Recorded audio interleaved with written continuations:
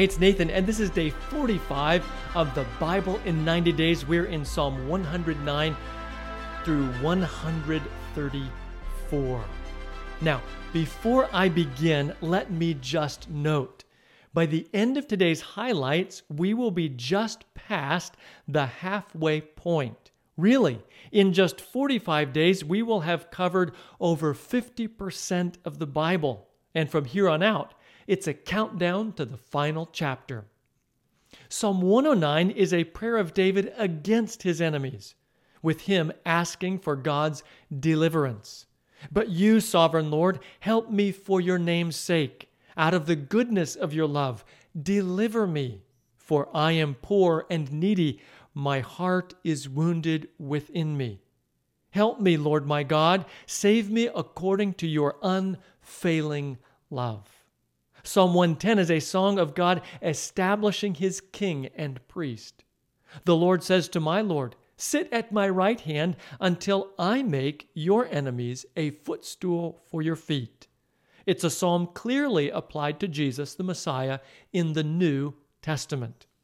Psalm 111 is a celebration of God's goodness to his people. He has shown his people the power of his works, giving them the lands of other nations. It ends with these wise words. The fear of the Lord is the beginning of wisdom. All who follow his precepts have good understanding. To him belongs eternal praise. Psalm 112, by the way, a psalm you should read, is summed up well in these early lines. Blessed are those who fear the Lord, who find great delight in his commands. The author also notes, even in darkness, light dawns for the upright, for those who are gracious and compassionate and righteous. Finally, the wicked will see and be vexed. They will gnash their teeth and waste away. The longings of the wicked will come to nothing. Psalm 113 is a rich song of praise. Note these lines. He raises the poor from the dust and lifts the needy from the ash heap. He seats them with princes, with the princes of his people. Psalm 114 is a celebration of God's providence for his people. When Israel came out of Egypt, Jacob from a people of foreign tongue, Judah became God's sanctuary, Israel his dominion. Psalm 115 is a song celebrating the living God and his blessings, in contrast to idols made by human hands who have ears but cannot hear, noses but cannot smell. The Lord remembers us and will bless us.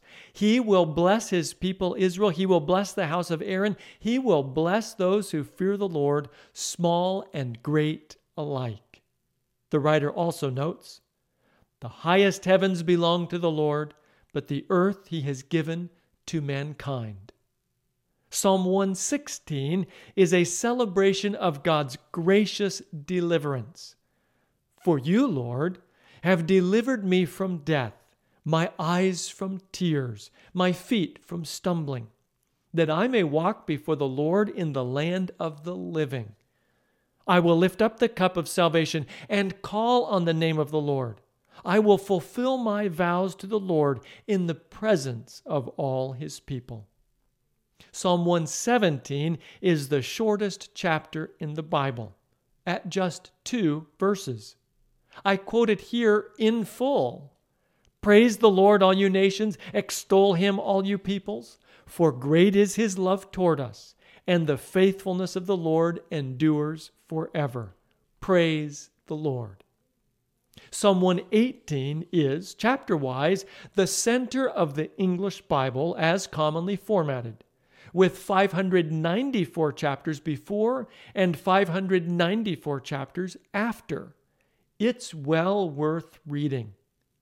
A psalm of gratitude, the first lines imply, give thanks to the Lord, for he is good. His love endures forever. This psalm also includes several lines applied to Jesus in the New Testament. Among the most memorable lines are these: "The Lord is with me. I will not be afraid. What can mere mortals do to me? The Lord is my strength and my defense. He has become my salvation. The stone the builders rejected has become the cornerstone. The Lord has done this, and it is marvelous in our eyes." Psalm 119 is the longest of the Psalms and the longest chapter in the Bible at 176 verses. It is organized under the 22 letters of the Hebrew alphabet with 8 lines under each letter, and each of those lines beginning with the letter under which they fall. It's a psalm that, though long, is worth sitting down to read. The entire psalm is reflective, in some way, of its beginning verses. "Blessed are those whose ways are blameless, who walk according to the law of the Lord. Blessed are those who keep his statutes and seek him with all their heart. They do no wrong, but follow his ways." Here are a few lines from the chapter, which, if you hadn't noticed, is themed around God's law. And I begin. "How can a young person stay on the path of purity? By living according to your word. Open my eyes that I may see wonderful things in your law. Your decrees are the theme of my song wherever I lodge. The earth is filled with your love, Lord. Teach me your decrees. My soul faints with longing for your salvation, but I have put my hope in your word. Oh, how I love your law! I meditate on it all day long. Your word is a lamp for my feet, a light on my path. The unfolding of your words gives light. It gives understanding to the simple. Your promises have been thoroughly tested, and your servant loves them. Great peace have those who love your law, and nothing can make them stumble." And here are the final lines. "I have strayed like a lost sheep. Seek your servant, for I have not forgotten your commands." Psalm 120 is called a song of ascents, as you'll notice are the next several psalms. It's a prayer for deliverance from lying lips and from deceitful tongues. The prayer ends with this line: "I am for peace, but when I speak, they are for war." Psalm 121, one of the psalms you should read, and it's also a song of ascents. It begins, "I lift up my eyes to the mountains." Where does my help come from? My help comes from the Lord, the maker of heaven and earth. The entire psalm celebrates God's protection. Psalm 122 is again a psalm of ascents and is about Jerusalem, where the people gather to worship. It includes the instruction, "Pray for the peace of Jerusalem. May those who love you be secure. May there be peace within your walls and security within your citadels." Psalm 123, also a song of ascents, includes these words: "As the eyes of a female slave look to the hand of her mistress, so our eyes look to the Lord our God." And then transitions to a prayer for mercy. Psalm 124, also a song of ascents, begins, "If the Lord had not been on our side," let Israel say, "if the Lord had not been on our side when people attacked us, they would have swallowed us alive." It ends, "Our help is in the name of the Lord, the maker of heaven and earth." Psalm 125, also a song of ascents, begins, "As the mountains surround Jerusalem, so the Lord surrounds his people both now and forever." The psalm observes that the Lord will banish the evildoers. Psalm 126, a psalm you ought to read, also a song of ascents, is both a celebration of providence. When the Lord restored the fortunes of Zion, we were like those who dreamed, and also a prayer for restoration. Restore our fortunes, Lord, like the streams in the Negev. Psalm 127, another song of ascents, begins, unless the Lord builds the house, the builders labor in vain. Unless the Lord watches over the city, the guards stand watch in vain. It's also a celebration of the blessing of a home full of children. Psalm 128, a song of ascents again, celebrates the blessings that come to those who follow God. Blessed are all who fear the Lord, who walk in obedience to him. Psalm 129, a song of ascents again, deals with oppression and deliverance, as well as being a prayer against the oppressor.